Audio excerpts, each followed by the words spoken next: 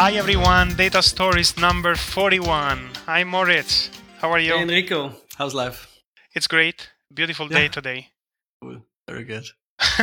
Good for you. I'm a bit stressed out. It's a busy time. Oh, I didn't say that I'm not stressed out. I just said that it's a beautiful day. Outside, it's good. Other people seem to enjoy life. Yeah. Who's not stressed out at the end of September? Yeah, it's always the worst. Yeah. We should start having vacation at the end of September, I guess. Mm. Yeah. Next year. Yeah. But we'll meet soon. I'm preparing for Paris already. So. Oh, yeah. Mm-hmm. Yeah, so let's say that. And I will be coming to New York in December, I think. Wow. Yeah, so I have a follow-up project with Lev and his team, and we will show something at New York Public Library, and the opening is in December. So we should organize some data stories parties everywhere. A meetup or something, we could do that. Maybe we should organize something at this. Or a dinner in a nice restaurant for like 50 people. Yeah, I will see. Yeah. Yeah, so if you guys are listening to that and you are going to visit, let us know, and we can maybe organize something, at least a beer or whatever, right? Whiskey. So you know, this kind of, it's called this kind of meetings. They are called birds of a feather. Okay. You can organize that on the fly. Maybe we can do one of that. That would be cool. We should. We definitely are two birds of a feather, so I think we qualify. Yeah. So we have a special guest as usual today, Lisa Strausfeld from Bloomberg. Hi, Lisa. How are you? Good, thanks. Nice to be here. How are you?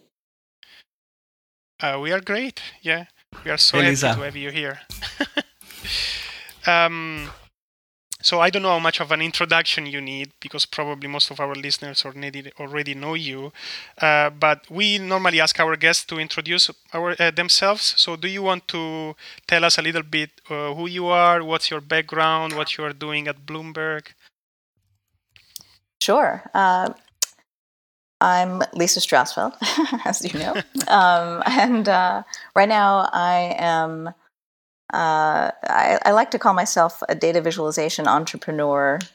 I'm a designer. I have a technology background. Right now, my title, if I were to use one, is creative director at Bloomberg View.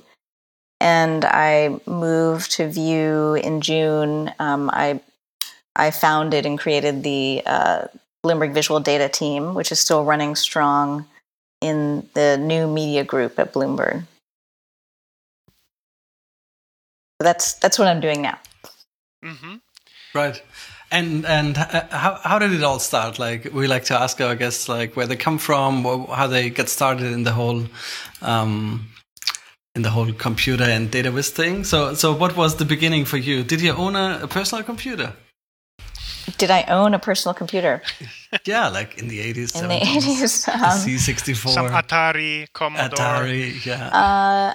No, actually, I didn't grow up with a computer. I have a big birthday coming up, which I won't mention. And is the sound okay, by the way, for you guys? Yeah, yes, okay, it is. Okay. So yeah, I feel like, well, actually, I am officially the last year of the baby boomer generation. So you can figure that out. And totally Wikipedia that. And it's interesting. It's interesting what that means relative to, computing culture and digital culture, because my generation is, on that line basically. So yeah, I started in college, getting into computing. And what did you study? I studied art history from the age of 5. Oh, wow. I had planned to be an architect, and my mother was an urban planner and kind of always wanted to be an architect. And I was, good at art and math, and so I had planned to be an architect. And then I went to Brown and I studied art history, and discovered computer science kind of accidentally. Wow. Mm-hmm. How did and you switched over, or did you finish both in parallel? Or no, I mean, Brown has a really loose curriculum. I majored in art history, and you could say I had a minor in computer science, but really I had I was very goal-oriented with computer science, which is that I wanted to take this computer graphics class with Andy Van Dam. And it was a graduate level class, and I took just I think it was like 5 courses I needed to get to that class. Wow. Yeah. Yeah. Just to be able to do it like from a skills level, or was it I was just, I mean, I took this intro class for non-majors and Pascal, and just got really into it, and then was a TA for the class and took a bunch of other courses. I mean, I just loved it. And I loved the Brown at that time built this lab called Gould Lab with these workstations. It was a really cool space, and I would spend. I loved that kind of studio environment. It was kind of like going to architecture school, which I did after Brown. And I worked late into the night with my classmates and did a lot of 3D computing kind of early on. I mean, it was the days of writing ray tracing algorithms, and I wrote like a shadow algorithm. Anyway, it was great fun, and also because I was focused on architecture, I was already thinking 3-dimensionally, and I think something really came together about that. And then of course I was studying art history at the same time, so it was all very. It's an amazing combination. It was an amazing combination. Yeah. And how was it like to program graphics at that time? Like, was it very tedious, lots of numbers? Did you have to memorize a lot, or how? Was it very low level? Probably like lots of. It was it was GL. It was not open yet. Oh no, wait, no, sorry, it wasn't GL. I'm getting confused. When I was at the Media Lab.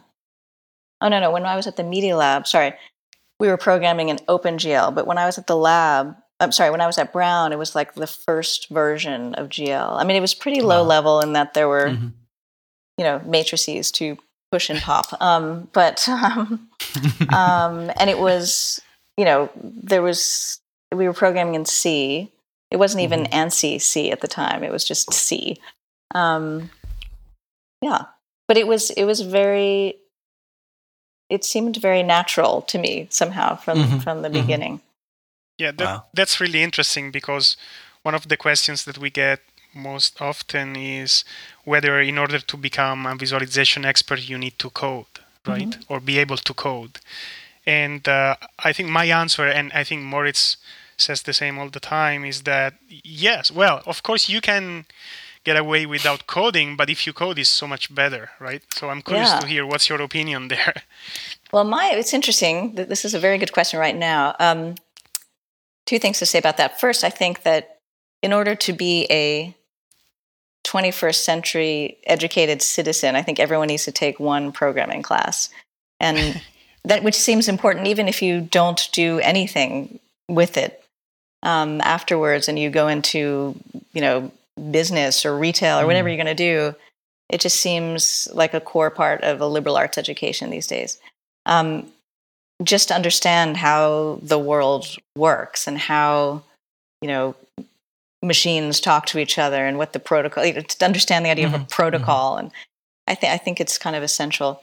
I actually, I was coding in college, and then I went to architecture school, and I did I didn't really touch a computer for years until right before I went to the Media Lab at MIT. And then I was programming until about, I guess until I started at Pentagram, which was until about 2000, 2001. Anyway, here we are, 13 years later, and I have this crazy idea and need that I have to start programming again. And I haven't done any, I haven't really done any web development per se. I was sort of used to a very proper programming environment with a debugger and with, and when I first, like JavaScript was so offensive to me when I first started looking at it. But now I feel like I again, it's kind of crazy at this moment in my career, but I really am seriously thinking about getting back into it. It has much improved. Like, yes, I mean, I was also, I was always a Flash guy, so I know what you mean with like, it's nice to have like a coherent environment and a runtime. And no, really, it's really something. Debugger. You have a sandbox you can work against, right? Yeah. And the web used to be such a mess, but now the last 2 or 3 years, amazing like new tools and technologies have really appeared, and everything has become much more, I don't know, much more workable. So what is your tool of choice right now? What are you coding in? Yeah, I mean, the web-based stuff is mostly SVG graphics with D3. Mm-hmm. But I coded, for instance, in CoffeeScript instead of JavaScript, which is much more a sane way of programming. Huh. Much nicer, much closer to Python in the end. Mm-hmm. And then you don't use CSS anymore, but Sass, which is also like a reduced version of that. And you compile that to CSS, and the Chrome browser gives you really nice debugging tools, and you can really like set breakpoints and things like that. So all of that has changed. So I agree. It's a great time to start that now. Yeah. Again, it seems kind of crazy. And this might be a theme that comes up in our conversation. I'll even just put it out there, but I know we were going to talk about data visualization, but just the idea of scale. I think about scale a lot. I think scale is kind of key to innovation. It also happens to be key to what I'm interested in. And I find that I go through these points in my career where I want to sort of scale it up, which means a lot of collaboration, building a team, being part of a big organization like Bloomberg that has a lot of data and a broad reach. And then it gets to a point where I just feel like I need to get back to some kind of hands-on making experience. But it kind of goes in these waves. And I share exactly the same kind of experience because even I am a professor in the Department of Computer Science and Engineering, and I can tell you I don't have much time for do any coding myself. And of course I have to think about, so when the idea of scale is really important because I myself think about if I want to do these 5 projects at the same time, I need to have people who help me doing that, right? I just cannot afford doing it myself. But this also means that I end up doing no coding at all. And sometimes I have exactly the same feeling. I would like to go back to just being me and my computer and, enjoy this kind of feeling that you have when you change a couple of lines of code and you see something changing on your screen. And it's you've done it with your hands. Yeah. And it's fantastic, right? Amazing. I love this kind of feeling and I miss it a lot. Yeah, it's a big issue. And you have to think about the greatest sort of innovations in our lifetime, but just in our culture. So many of them have come from a sort of, minimally, a small team, sometimes just a single individual, even initially, and then they have to scale.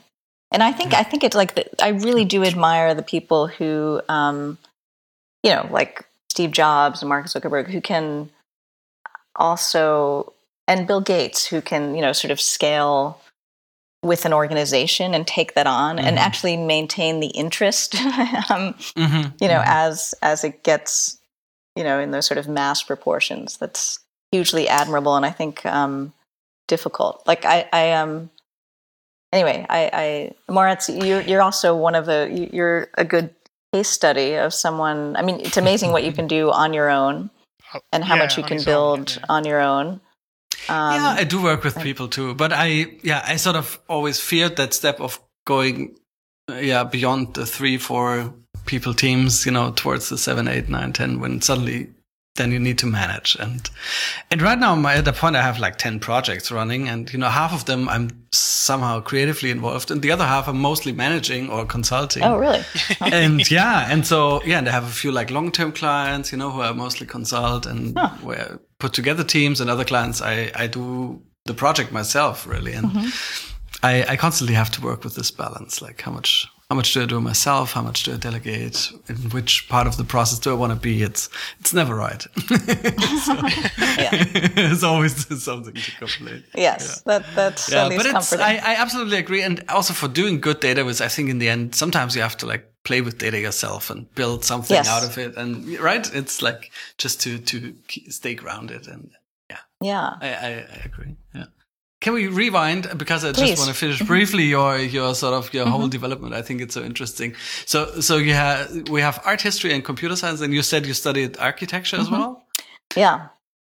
And then you went to MIT Media Lab for a few years. Yeah. A lot of education. In the 90s, or when is that roughly? Yeah. Yeah. So I went to architecture school at Harvard. I finished in 91, big recession time, and then I moved, and I had always planned to be an architect.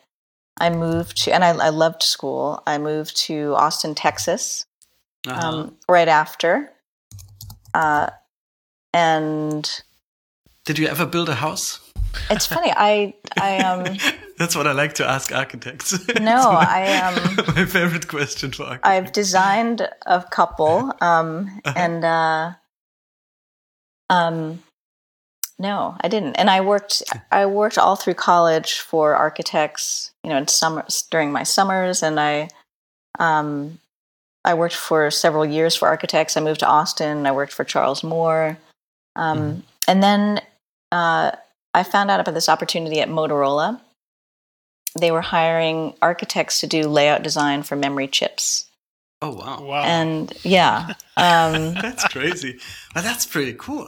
I mean, that's a cool move from them as well, right? Yes, it was. And I like that. And it was a really hard decision, because I knew if I took that job, I would be leaving architecture, because you have to really pay your dues in the field of architecture. Right. And I just have this memory. I was working in this architecture office, and the most advanced piece of technology they had, this was in 1992, let's say, 1992. The most advanced piece of technology they had was an electric eraser. Have you ever seen this? And then I joined Motorola, and they set me down on this HP workstation, and it was, pre-web, but it was internet. I was on, Net News, alt rec books or whatever, rec art books or whatever it was. Anyway, I was on news groups basically all day, with people all over the world. It was amazing. And it was also the first time, because I was really shy, always, and less so now, but it was the first time in a job that I felt like I didn't have to talk to anyone. I could, because all of the documentation was online. I remember when I started working in architecture, I would draw a line for to represent a wall and plan for a wall section, and I couldn't draw another line until I went and asked an architect, what does this mean? Is this a piece of sheetrock? Is this where's the stud? Anyway, so there were a lot of questions, but somehow when I was at Motorola, I could do the job, which was basically taking logic specs from engineers and representing them as layers of, I forget what it was, like layers of metal and layers of silicon, whatever. So we were drawing the circuitry. Anyway, all the documentation was online, but you drew it on a computer, right? We did. So that was CAD already, and yes, ink. It was, and it was the job. It was kind of a dead end job, and it was. I was wearing a badge. It was fascinating, but I knew that it was unsustainable for me. But it was totally fascinating, and the work was very repetitive, and I discovered, because I was, going through the documentation, when everything was online, that I started writing scripts to automate the layout. And at that time, these were fast static RAMs. At that time, only the microprocessors were using automated layout systems. so I started writing scripts, and I got back into programming again, and I loved it. And and then that's when I started kind of coding on my own in the evenings, and then I found out about the Media Lab, and I applied to the Media Lab, and I started there in '93 at the Visible Language Workshop. Wow. Who was leading the lab at the time? Nicholas Negroponte was there, and right. And my advisor was Muriel Cooper. And actually, I went back. I needed, it'd been so many years, but I went back to Brown and got a recommendation from Andy Van Dam, and then Bill Mitchell, who passed away a few years ago, was the head of the architecture school at MIT, and he had been a professor of mine at Harvard. Anyway, so I found a way. They all said you should work with Muriel Cooper at the Visible Language Workshop. Yes. And then I started there in '93, and it was free, which was important. Wow. But did you was it like a PhD program, or did you? I did a master. I was there for 2 years. A master's, yeah. Mm-hmm. Yeah. I would have stayed on, but Muriel Cooper passed away after about a year and a half of my time there. And she was amazing, and of course a huge mentor, influencer. Mm-hmm. And what did you work on at the lab? What were the projects like? Yeah, it was amazing. The timing was kind of amazing. We shortly after I arrived there, Silicon Graphics kind of dumped a shipment of workstations into the Visible Language Workshop, and including a reality engine. And so that was amazing. I mean, I never had really thought about graphic design or information design. I mean, I was coming from architecture. And in fact, my application was about writing design systems for architecture. I was really into Christopher Alexander, and so that was my proposal. Automating or like simulating? Kind of automating. I was interested in it's been a long time. Generating forms? Or some kind of like grammars of typologies. Maybe something about like architectural typology, or I don't know, something related to architecture. Because the rules of architecture, something like this. Yeah. Because I had planned to be an architect my entire life since childhood, it really has taken years and years and years to let go. In fact, I have never really let go, and I married an architect, and that's your big recurring theme, I see. Yeah. So, but then when I got there, Muriel Cooper was a graphic designer, amazing graphic designer. Are you guys familiar with her work at all, or? I am not. I heard the name, but I couldn't really pinpoint it. Yeah. She was, I guess she was in her 60s, when I was there, but she had been the head designer for MIT Books for many years, and she designed that great logo, which is incredible. Oh, the logo is awesome. The stripes. Yeah. It's very good. Yeah. And she created this lab. There's also some really key people there, like Dave Small, and Ron O'Neill. Anyway, there were. It was. Oh, and Craig. It's funny because I overlapped with Craig Hanerick. Do you know him from Razorfish? Anyway, it was just. It was. Did he found Razorfish, or was? Yeah, he was one of the founders, and he was. We overlapped for a summer in this small group. There were only about eight students in the Visible Language Workshop at that time. And it was really focused on visual communication, which I that was my first exposure to that, and in information design. And it was helpful that these 3D workstations came in, because I felt like it was a good way for me to kind of enter this world of information design. And the first projects were indeed three-dimensional. So you picked up on the things you learned in the 80s. Absolutely. And then suddenly with your architectural knowledge, of course. Yeah. So that, in fact, I remember the first project was to rethink the newspaper. Again, this is like always, still current. That was the first project. And I remember I did a model, like a 3D model, because that's how I mainly worked in architecture. That's what I brought in. You had this huge, bulky newspaper. It was like a plexiglass model with like threaded. Awesome. Anyway, this whole, that's still happening, like rethinking the newspaper is totally going on. And in fact, it's kind of what I'm doing right now with Vue in so many ways. Right. So, yeah. I think that's very comforting too, that, you always have that feeling everything's changing so fast, but then at some point you realize, hold on, like a few things we've been thinking about for 10 years. Yeah. And we can see some progress in some certain directions, but it's nowhere as fast as we thought, back then. Yeah. Everything would be like revolutionized. And so I think that's good. Yeah. I mean, it's amazing. And then, sorry, we have to speed up if we want to have your whole career. We're only halfway through. Yeah. So, and then you went to Quokka, which I'm really interested in, because I only, I read a few blog posts about it and I saw a few screenshots. Yeah. Well, actually, there was so tell us a bit about it. Well, before Quokka, there was, I started a company from the Media Lab with two classmates called Perspecta. And right. Yeah, and that... I like the name. It's good. And that was an amazing experience, and I still think about that. Basically, we were taking collections of news documents or any kind of digital documents and we were tagging them, and we were building up these taxonomies, basically, from the documents themselves, and they were always changing.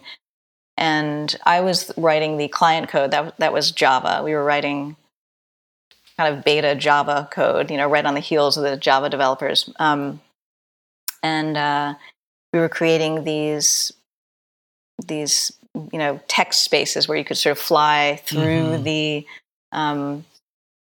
categories, again, the sort of ever-changing categories into subcategories and into the documents themselves. So you could throw a bunch of documents at the system and it would try and order them in a meaningful way? Yes, yeah. Yeah. And of course it was, ahead of its time. And we moved to San Francisco and started this company and got funding, and there's a whole story there. And with the little tragedy involved. But anyway, and then it was sold to Excite @Home. But I does Excite still exist? No. So that's why, still working. But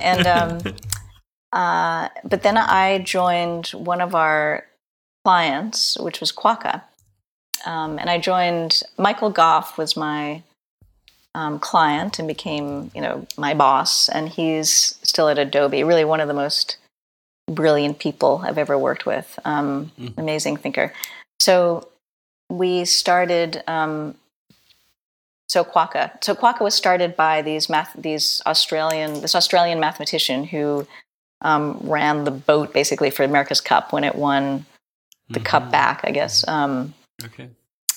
For Australia, and we had all these data assets from sports, from motorsports, from vehicle sports like racing, motorsports, and America's Cup.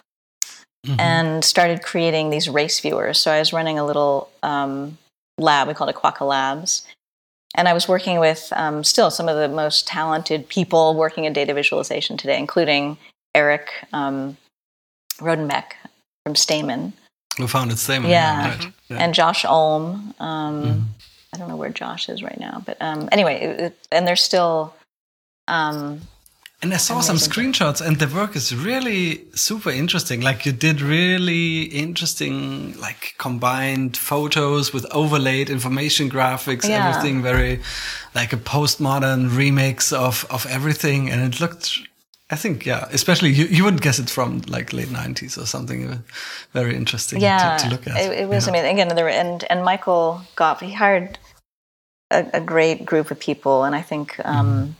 we should have some kind of alumni network because they're all doing really interesting things. I mean, like really some of the most talented designers meet up every year. I've worked with. Yeah. No, it's amazing. And would you say that was it more like focused on real-time interfaces or like data journalism as we would call it today? Or it was real time, and we would call them race viewers. They were. So as America's Cup was running, you could always see what's going on, and right. And and Eric, I think, and Josh did one for the Tour de France, which was amazing. And my team was working on something. We did something for kart motorsports. We were trying to get Formula One always, but we never. We did a lot of prototypes for Formula One.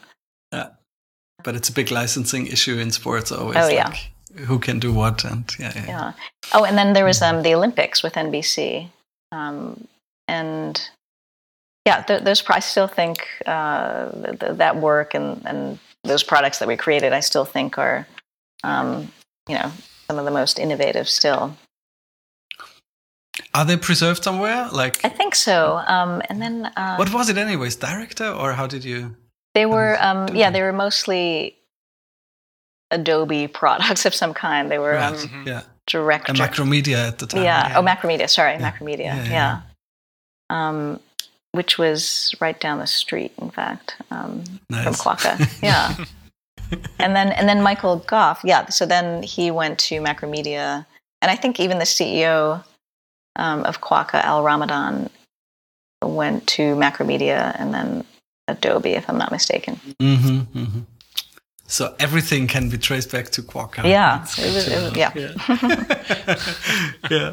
yeah. It's definitely worth reading up on. It's do some Googling on Quokka. It's worth it. And then you went to Pentagram, legendary design firm. I think you were in fact a partner. Yes, yeah. So I met. I was speaking about the work at Quokka at an AIGA conference. And I sat next to Michael Bierut at a speaker dinner. And at that time, for personal reasons, I really wanted to come back to New York. I was living in San Francisco. And I sat next to Michael, and I was telling him about the things I wanted to do. I was really interested in doing work in physical space that combined, like with projection and large displays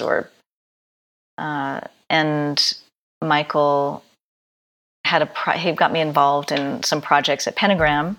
So I started, I had a studio called Information Art, and I started working with Pentagram, and then I was asked to join as a partner.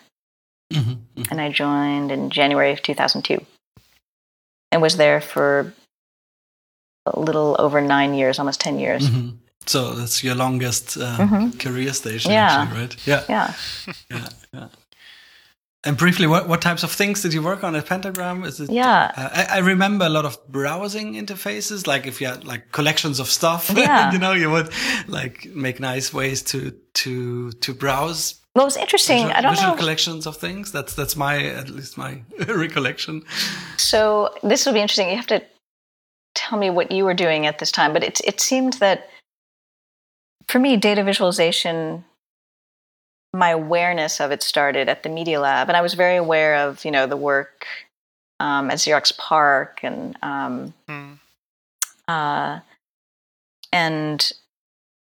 kind of in the community, Kai, and then when I was in San Francisco, through Quokka. But then in 2000, from my recollection, most of the data visualization work really went back into the lab. I mean, there was no kind of commercial work anymore, it seemed. I mean, it's sports data, even though I wasn't that into sports, but it was a great opportunity to do kind of consumer-focused data visualization work.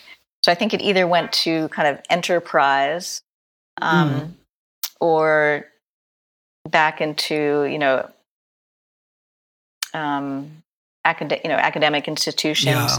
But it was really hard to get any kind of client work to do data visualization in the early part of for a couple of the millennium. I mean, I couldn't tell you because I was still a baby at the time.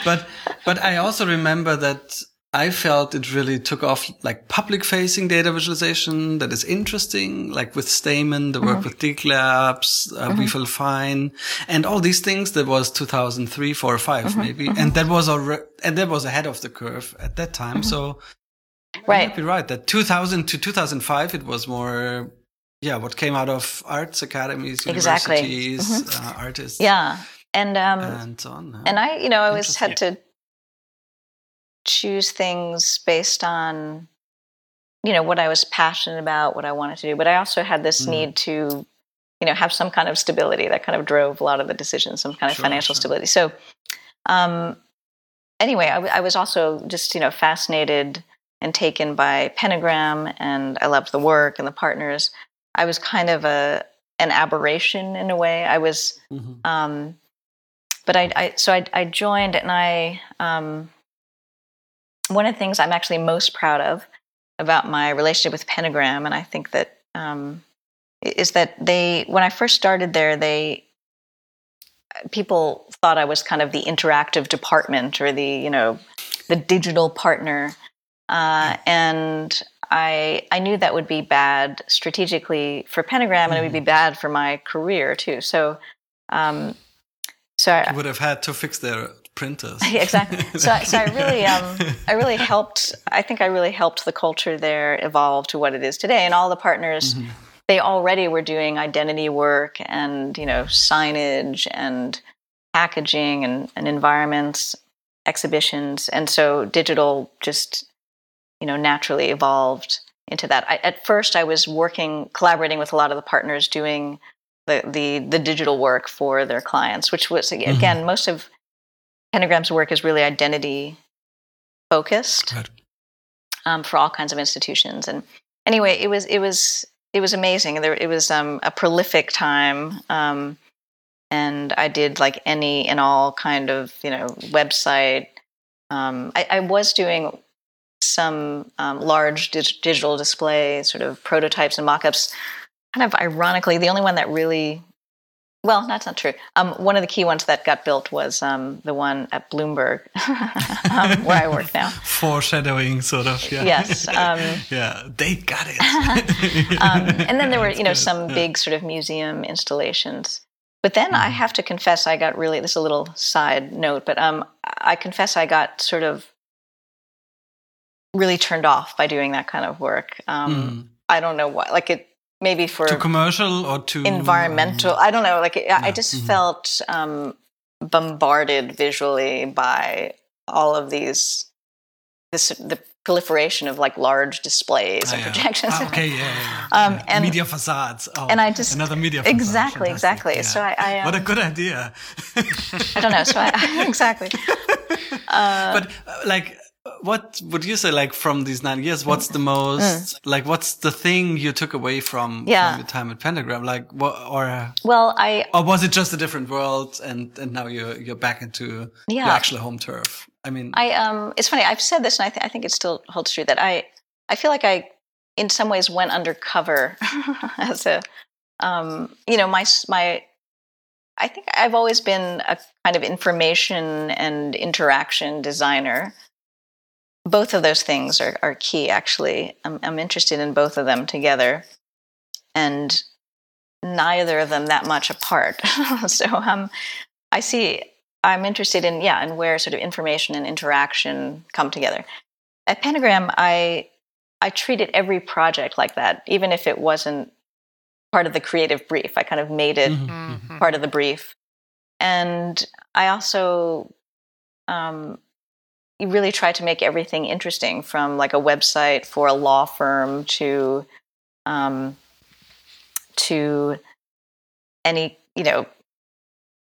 kind of small installation project, or it was and I had 3 teams actually. It was sort of how things worked there.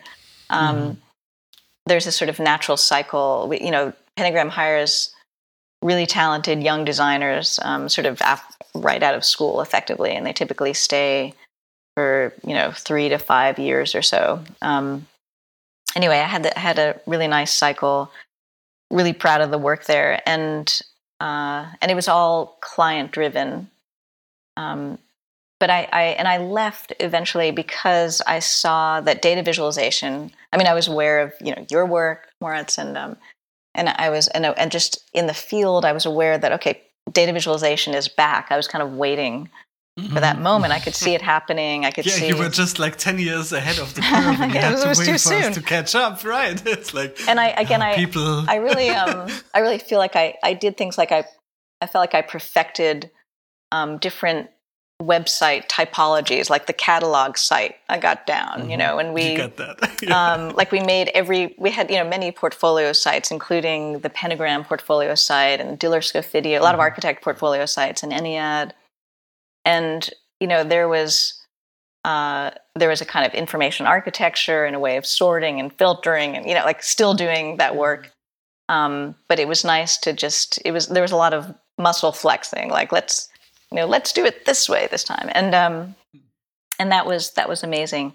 But when I saw that this all this data was available, I was especially interested after Quokka in visualizing government activity as a spectator sport. Then I felt like it was just time to jump, which is what I did, and I left Pentagram and started Major League Politics. And when was that? That was a few years ago. And then, just as I was working on that, I brought a designer and developer with me from Pentagram, Hilla Katke, who came with me also to Bloomberg. Just as I was starting that, Bloomberg came knocking about this opportunity to really focus on data visualization, and I'm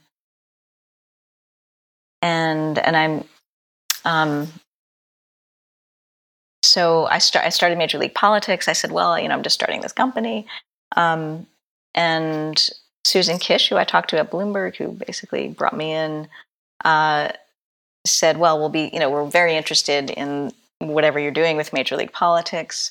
So I built up this kind of demo and prototype, and I was really targeting Bloomberg because for years, since I had worked on the displays, I felt like Bloomberg was kind of the gold mine of news and data, and I, was seeking any opportunity to work with Bloomberg. I also really, it's one of the data heaviest companies, right? Yeah. Yeah, it's and I also, I have to say that just Bloomberg, the man. Even though I'm a registered Democrat, I felt very, aligned with with his, ethics, and so I was interested, and we developed a demo and a prototype, and we pitched it to Bloomberg, and then we negotiated for a while. It turns out it wasn't really the right fit for Bloomberg Government, which was a much different kind of product, and it's much more consumer focused. So I just put it aside and ended up joining Bloomberg. I felt like it was a great opportunity. I was also, with Major League Politics, I was funding it personally, which was a bit unsustainable, and part of why I moved to Portland, just to keep my overhead down. And I wasn't sure I had the appetite to go out and get it funded. And suddenly, Bloomberg and have a startup was there, and I could start, create a startup basically inside Bloomberg to do data visualization. Yeah. But that's what I did, and that's really how it worked for a while. And yeah, that's. So you build up a team from scratch, basically, right? So they just hired you to build up a team doing interesting things with data, or what was the basic proposition they were after? It was like do interesting visual stuff. Yes, and it was focused on the consumer, meaning not for the core customer, which who subscribes to the terminal. Yeah. It was really focused on the consumer for the media properties for Bloomberg.com at that time, and Bloomberg View was just beginning as well. So for me, it also opened up. Like I had a different view on Bloomberg afterwards. Like also with your work there. Because I never felt Bloomberg is relevant to me personally, and then suddenly it became, so cool. Suddenly it was something that seemed to address much more people suddenly, or acted like a media outlet, really, not a specialist's data supplier or something like that. Yeah, exactly. And I was also I was also very influenced by Bloomberg's acquisition of Business Week, and which I thought really had an amazing redesign by Richard Turley, and great editorial. And, I was, that meant a lot to me as I joined. So we had a pretty open, an open slate and charter. And I established a strategy, and which really kind of initiated the group, which was about, this is where I sort of get into. So I saw this division in data visualization. I've talked about this before, but between explanatory and exploratory data visualizations. And explanatory, typically, news-driven, kind of small set snapshots of data, infographics. Exploratory are, software-based. Usually based on, live data feeds. And, explanatory, the experience of the two is very different. Explanatory can be, from a really engaging news headline to a story to something, represent, evidence of that situation.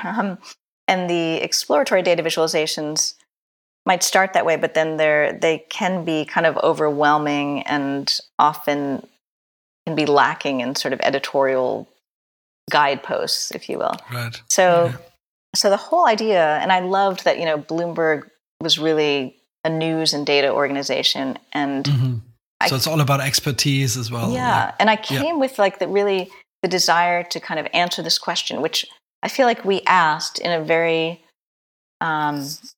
significant way, but didn't yet answer. And I feel like it's still an open question, which is how do you marry these two things? And how, because again, and the whole point for me is that I think the best experience of data in this sort of news context is that you kind of get engaged. There's a question, you get either, pissed off or provoked, or you can't believe something. And then you want to see evidence of it in the data. And then you ask more questions, and you want to explore, and you want to pivot, and you want to find out what's happening now. And so this is what we try to do. And the first team that we set up was partly because it's all I knew, which was a design and development team. And I assumed that I would treat editorial as my client, because I was very familiar with client relationships. To be honest, I was sort of happy to get away from the client model, but as long as I was kind of initiating the projects, so we set up this sort of relationship as editorial is the client, and we started creating interactive data products, and that was the first team. And State by State was the first product, which was about economic health of the states, and I call it kind of the Swiss Army knife product, and it sort of highlights what the problems are. I mean, what was interesting about it is that it's a product that was designed to be headlined. So it has all these kind of, it has 20 data sets or so.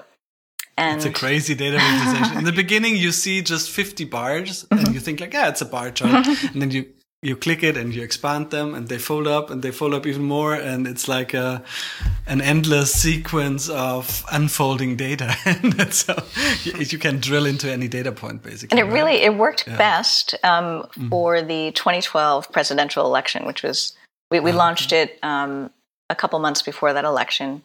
And that election, it's interesting because the jobs report came out today. Below 6% was kind of amazing. Unemployment in the U.S.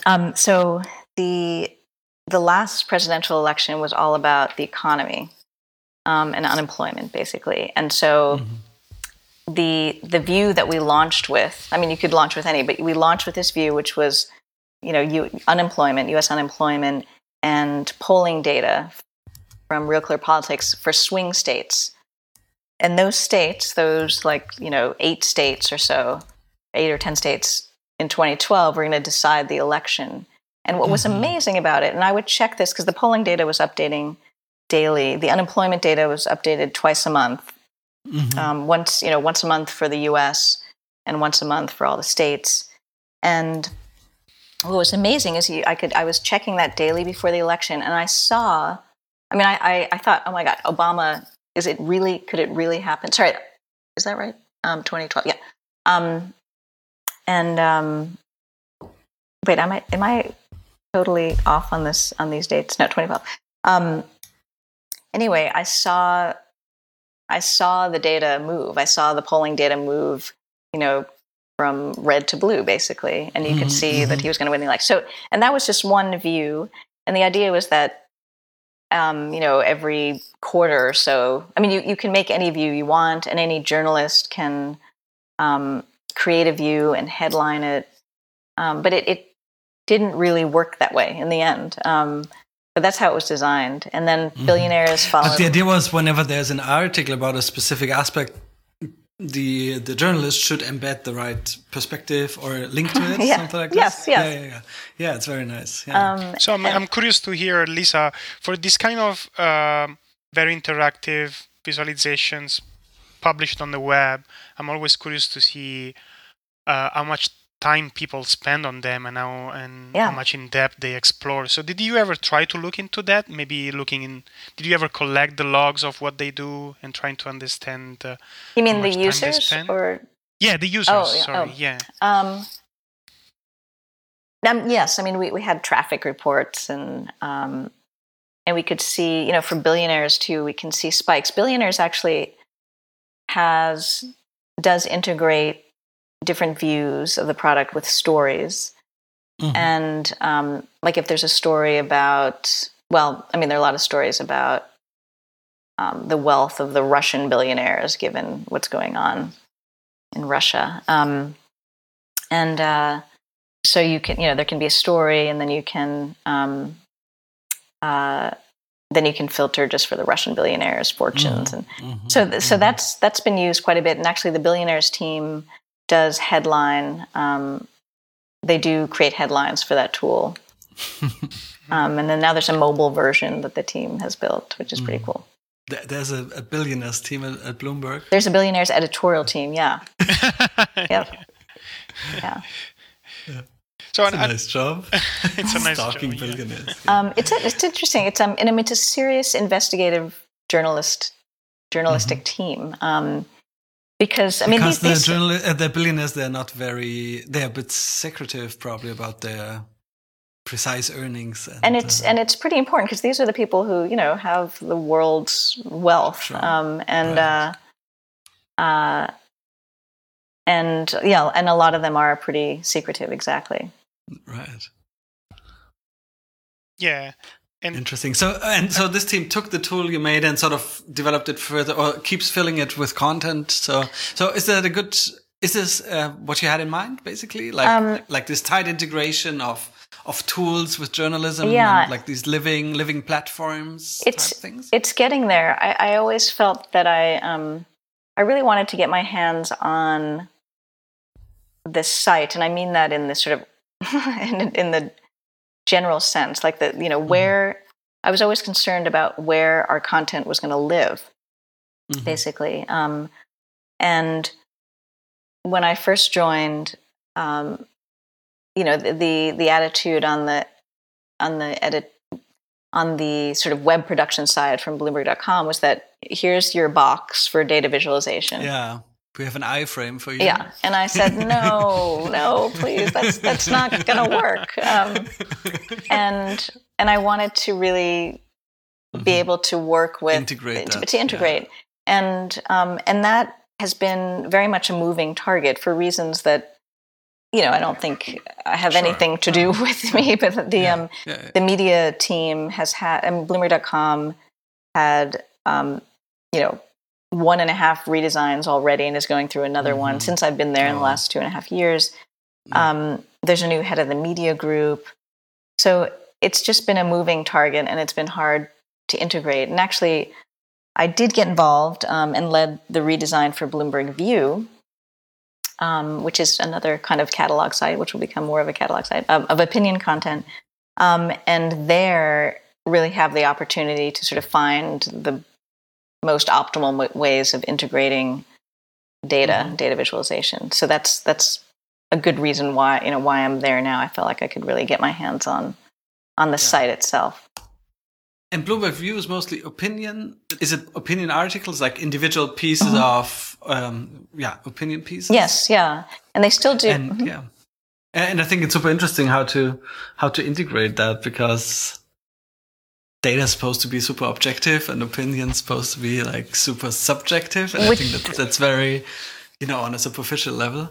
And the marriage. I think it's very interesting to bring that together, right? Absolutely. I mean, I think it's I've been saying this, it's kind of a winning combination. And actually we created a few data views on the visual data team. Jeremy Diamond built them and been amazing interaction designer. And we did them in collaboration with View. And I loved how those are the ones like the jobs report and How Americans Die. And they're really simple kind of walkthroughs of data with very voicey notes. And they present an argument too. Like they build up a certain argumentation structure based on data, right? And that could totally work for an opinion piece as well. Exactly. And I love those things were supposed to be very specific to time series. I also like sort of solving these very specific problems. And the idea of, there are a lot of metaphors we use in our speech about kind of going, sort of drilling in, zooming out, and getting the big picture. And anyway, so that's what those pieces were about. Cool. This will be interesting. So, do you have an article out yet with the View people? You just started, so you're just we have. Things together, right? I've been working. I have a partner in crime there, David Harding, and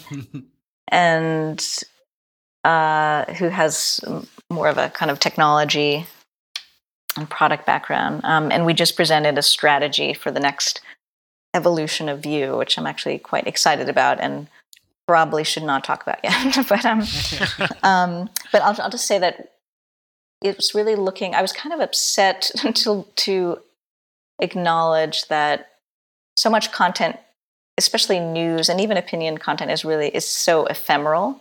I thought opinion content has a slightly longer shelf life than news, but still, even if it's the most beautifully written argument, the shelf life is still under 2 weeks, basically. And so we're looking at, but there are things that opinions leave behind and that last. And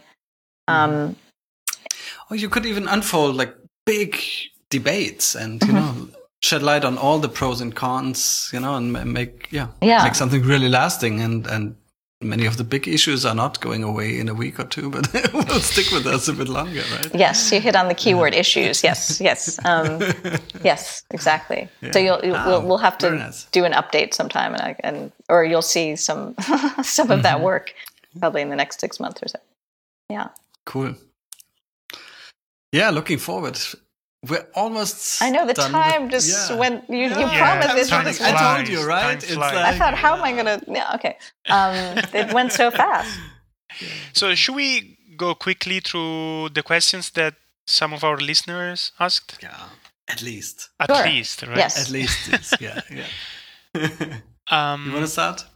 Yeah, so the first one I think is Andy Kirk from Visualizing Data. Oh, Andy Kirk. Mm-hmm. He said, the Bloomberg visual identity is striking and consistently maintained. Does the what is that? Does the black background ever become restrictive for your choices? It's funny. The team has debated that. And again, I still have a very close relationship with all those guys, but not officially on the team anymore.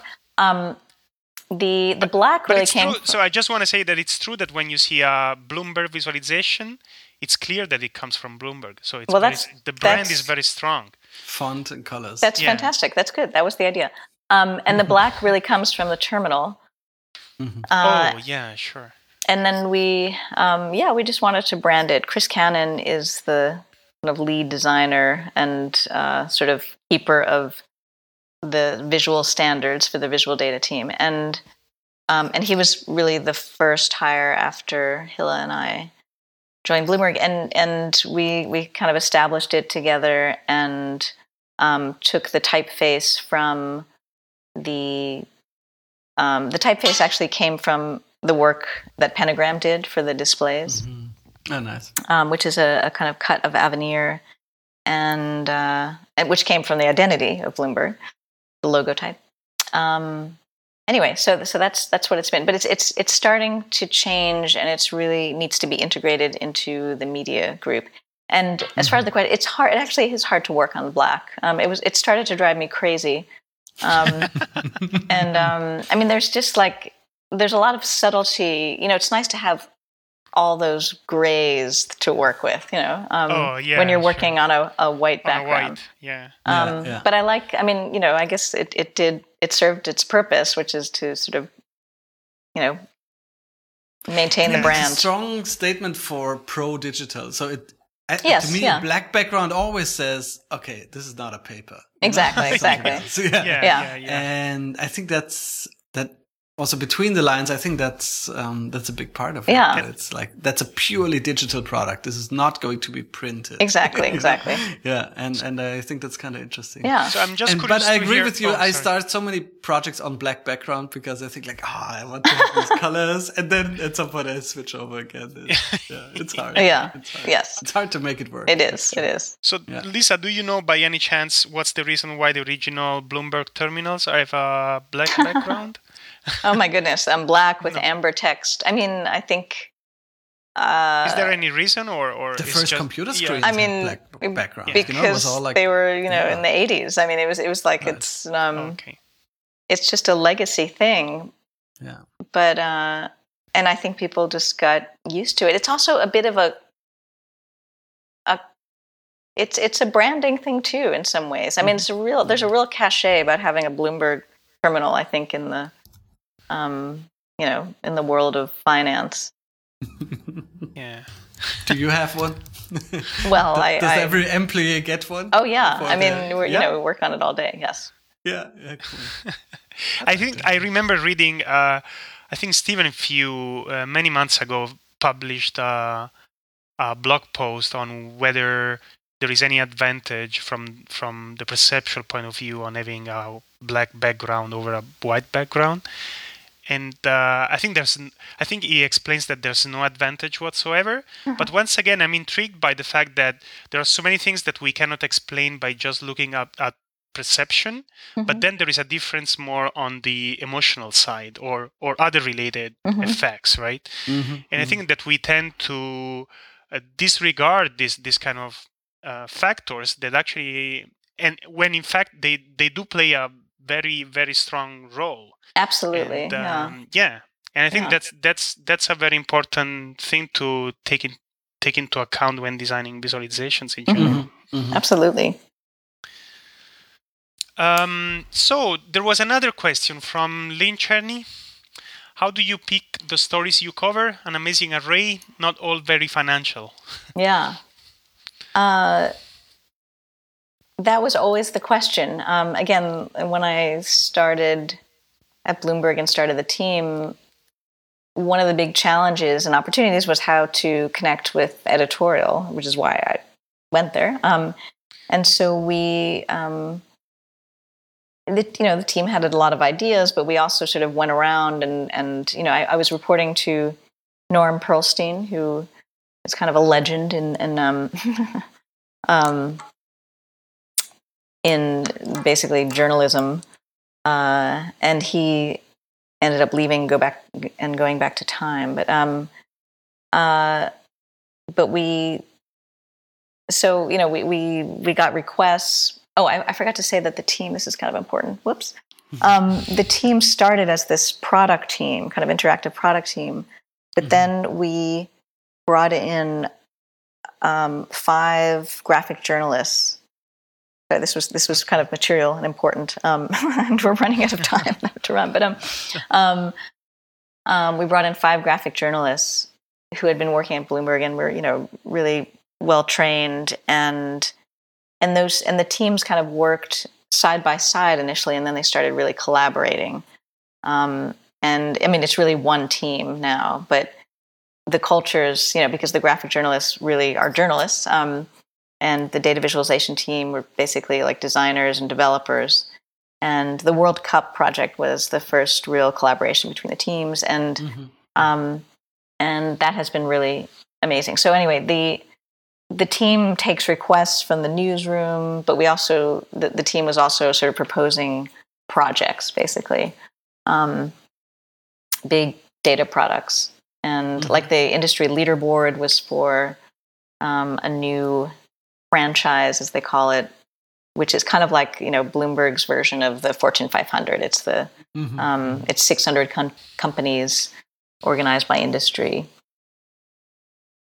I hope that answers the question. So, but it was always, I would say that it was never exactly solved. I mean, there are requests from the newsroom, but they're very short cycle. It's harder to get longer term requests.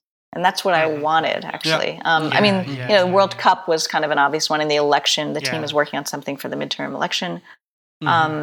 But the news team, they work on a totally different cycle than most of us who create larger scale data visualizations. So it would work best if then the data visualization people come up with interesting themes and approach the editorials. Is that? I think it's a combination of the two, and there were a lot of experiments, and they're still kind of iterating on that, and doing the same at Bloomberg View. Yeah. Nice. That sounds all really great. I'm really, now I'm really curious what you will do at Bloomberg. Actually, I'm very excited about it, and I'll keep you posted on that. We'll see it happening. We'll just watch you, and I think we have to wrap it up now because we are stealing too much of your time already. No, it's such a pleasure. I could keep talking if I didn't have to go. Keep talking for a few hours. The school pickup. Yeah. We'll continue. Maybe once your first new products out. Yeah, we can continue. I would love that. So nice to meet you, Enrico. And so good to see I you, have a question. Yes, is it possible to come visiting you at Bloomberg? I would love to do that. Of course. Yeah, that would be fantastic. Okay, okay, great. Yeah. And Moritz, I would love to see you when you come in December. We'll have to get together. I'll let you know. I don't know exactly how it will play out, but there will be. Yeah. Okay. I'll let you know. Great. Cool. Okay, great. Thanks so much, Thank Lisa. you so much. This was such a pleasure. Now run to your meeting. Yes, okay. Yes. Okay, bye-bye. Okay, bye-bye.